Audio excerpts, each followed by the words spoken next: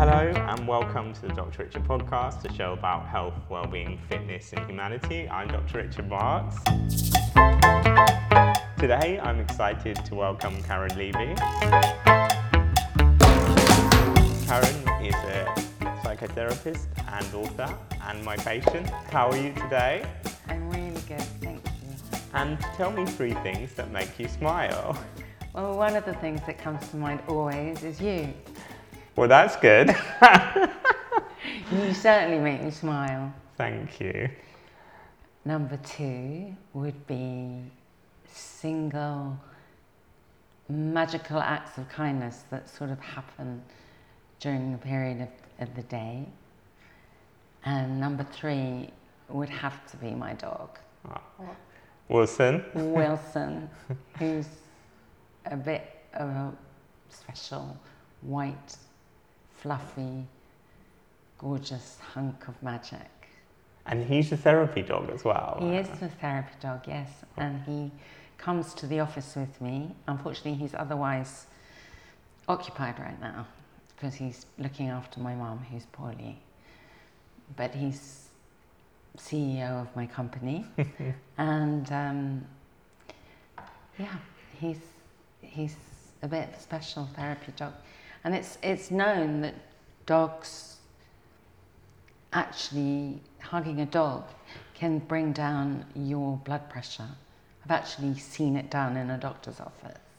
We actually talk about people and their dogs quite a lot on this podcast because it is something to do with well-being. We want to talk about how we know each other, obviously through your smile, and Shelley, your sister, who did our amazing artwork. She did your amazing artwork. Tell us a bit about how you became a psychotherapist and why. Okay. There's a story. It's a story. I became a psychotherapist because I suffered with depression from a very young age. And at the time I had depression, it was completely stigmatized. Nobody recognized it as an illness. Nobody sent you flowers. Nobody gave you a get out of jail card. It was just, you're weak, pull yourself together, get on with it. And it was actually quite cruel. Mm-hmm. And nobody talked about it. Nobody would talk about it or let you talk about it. How old were you when this happened? And do you think something triggered that, or do you think that... Well, I was 18, and I think my mother suffered with depression, and when I was a little girl, probably 4 or 5, I used to go with her to the hospital where she had ECT. Wow. And I believe now, as a psychotherapist, practicing psychotherapist, that there may be a predisposition to mental illness. So that's what I was going to ask, whether you thought of the genetic, but whether, is it genetic or environmental or perhaps a combination? I think nurture plays a bigger part in whether you do end up with a mental health problem or not. Mm-hmm. And scientists might argue with me, but through now nearly 30 years of working in private practice, I think it's quite clear that nurture plays a huge role. And did you kind of get yourself through this period of depression when you were young, or did you rely on help from other people to get through that period and come out the other side? Well, I basically had to kick and scream for help. And they didn't take you for ECT? I never had ECT. No. But I was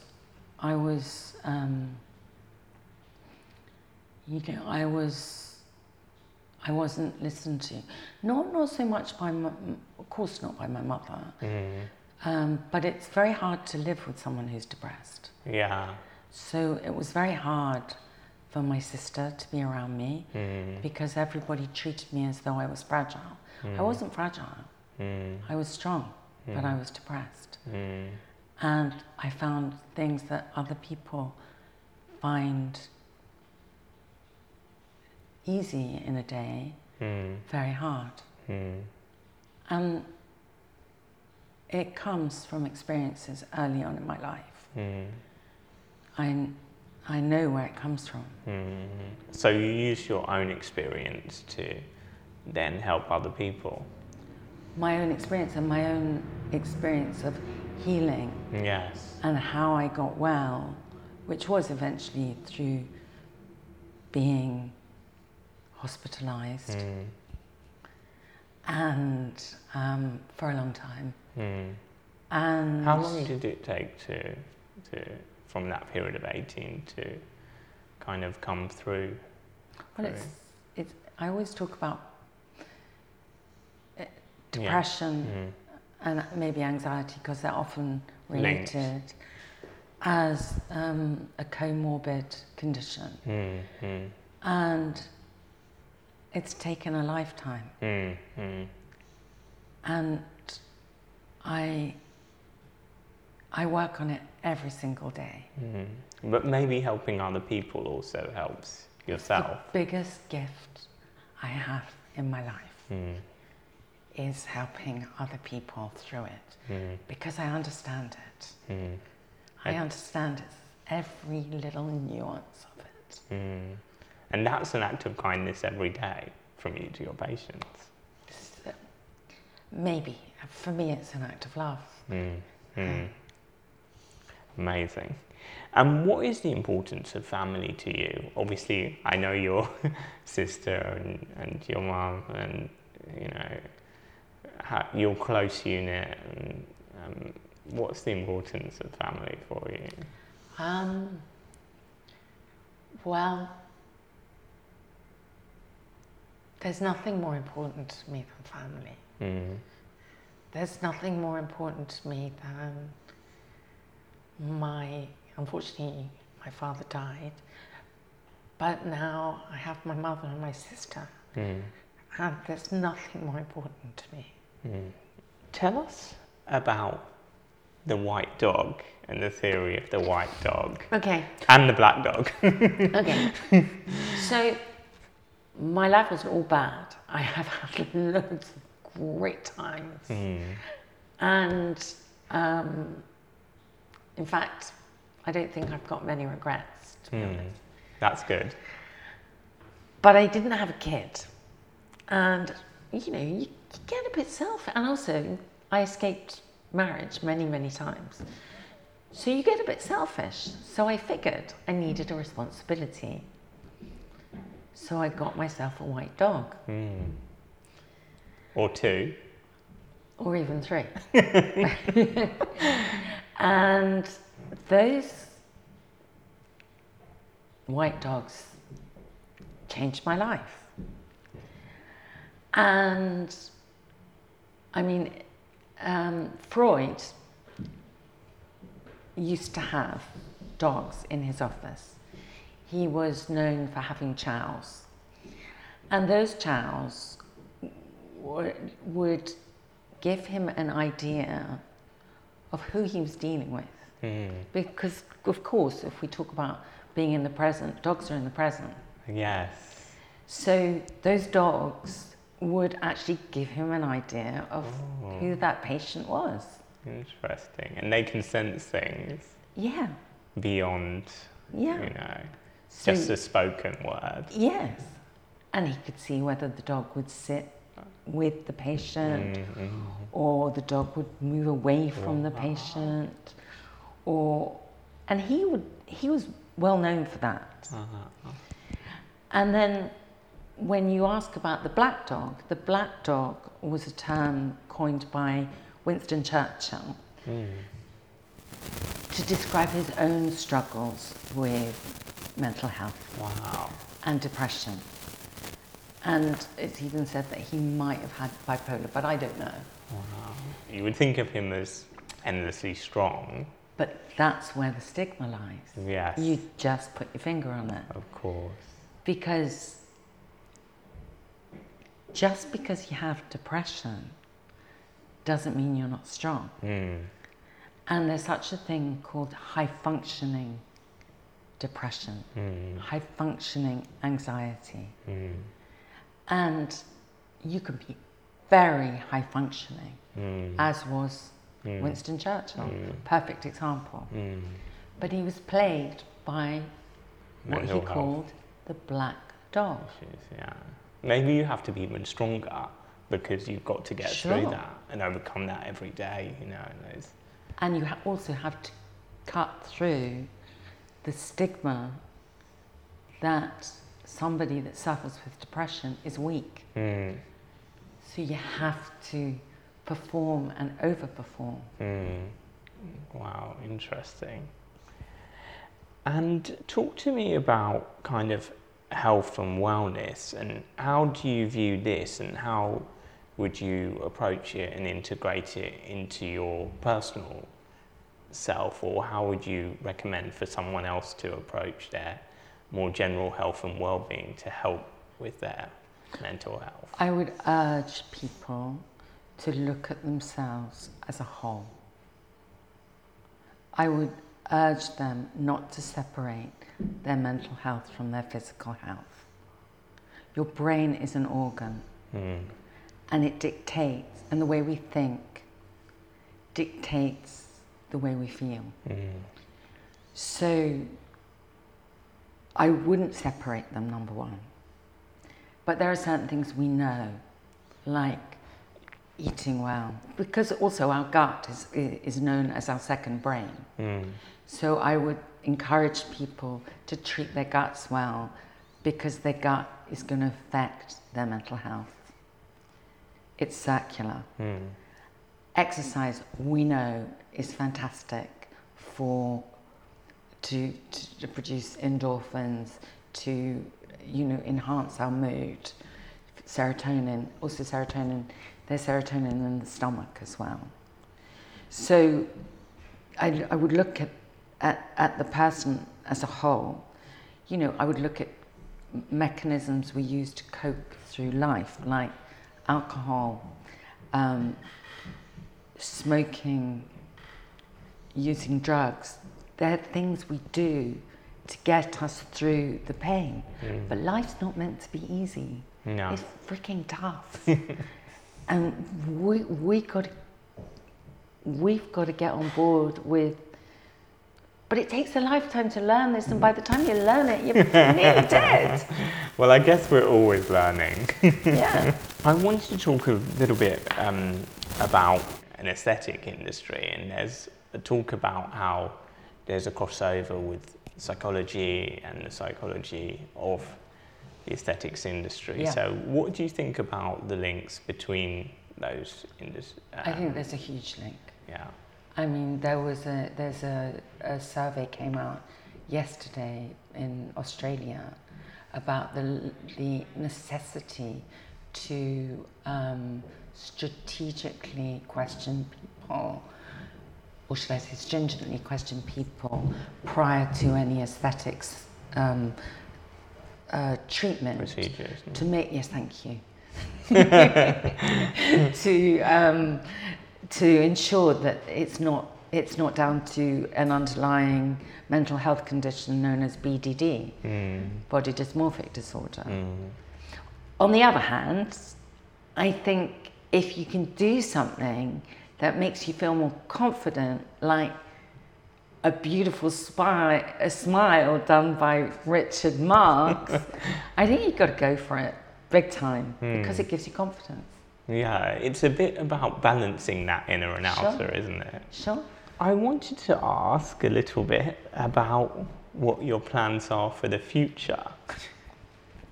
Well, know. I am certainly not going to retire anytime soon. That's good. Because I still absolutely love what I do. Amazing. And I'm planning well, at the moment, my sister's working with me on a project, as you mentioned earlier. She's an artist, and she's working with me on a project with using the white dog.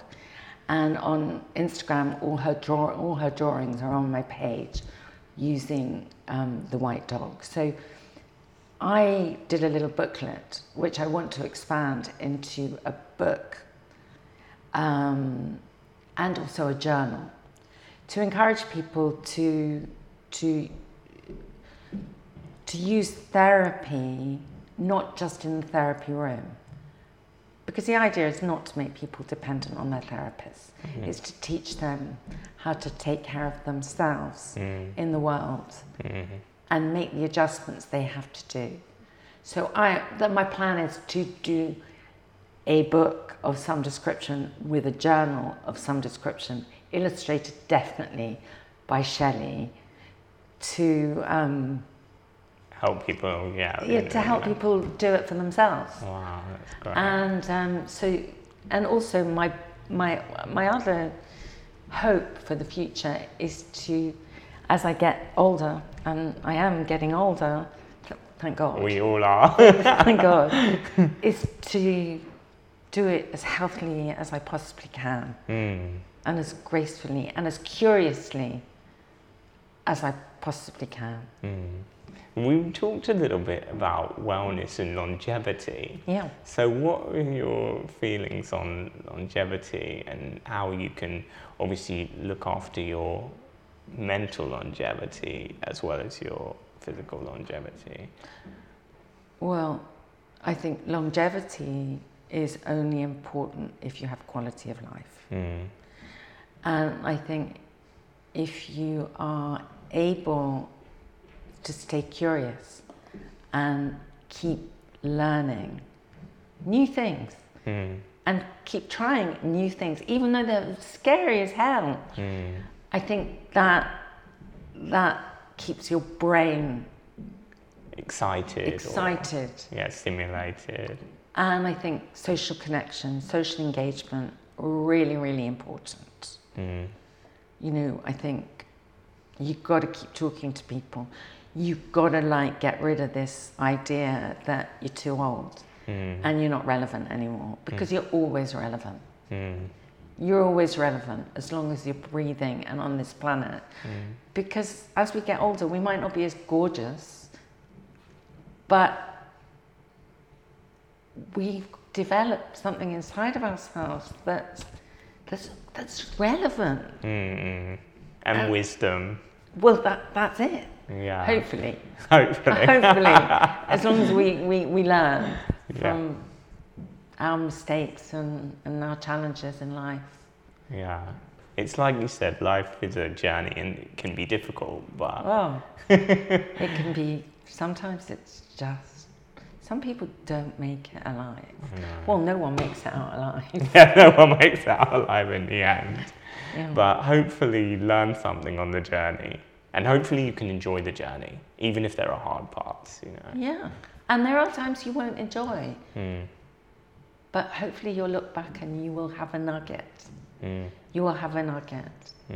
Because there will be lots of times that won't feel so good. It's part of life. And I think it's really admirable what you want to do and to give people the tools for themselves to manage their own way through their, mental wellness, and in terms of the new projects. So I think that will be a really valuable thing. Without the tools, and without, you can have a therapist for 1,000 years. If you don't use the tools and you don't work on yourself, you will never get better. And obviously, you're proof that you can, and your patience. And your amazing work. Well, thank you so much for joining me, Karen. I think it's an amazing story about why you became a psychotherapist and your family and this exciting new project. We'll definitely be keeping an eye on all of these developments.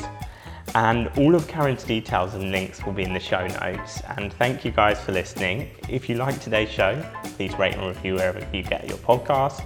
It was presented by me, Dr. Richard Marks. For more about me, I'm on @Dr_Richard_, or visit my website www.drrichardlondon.com. This is a Pod People production, and the music is by Deli Music, and we will see you next time.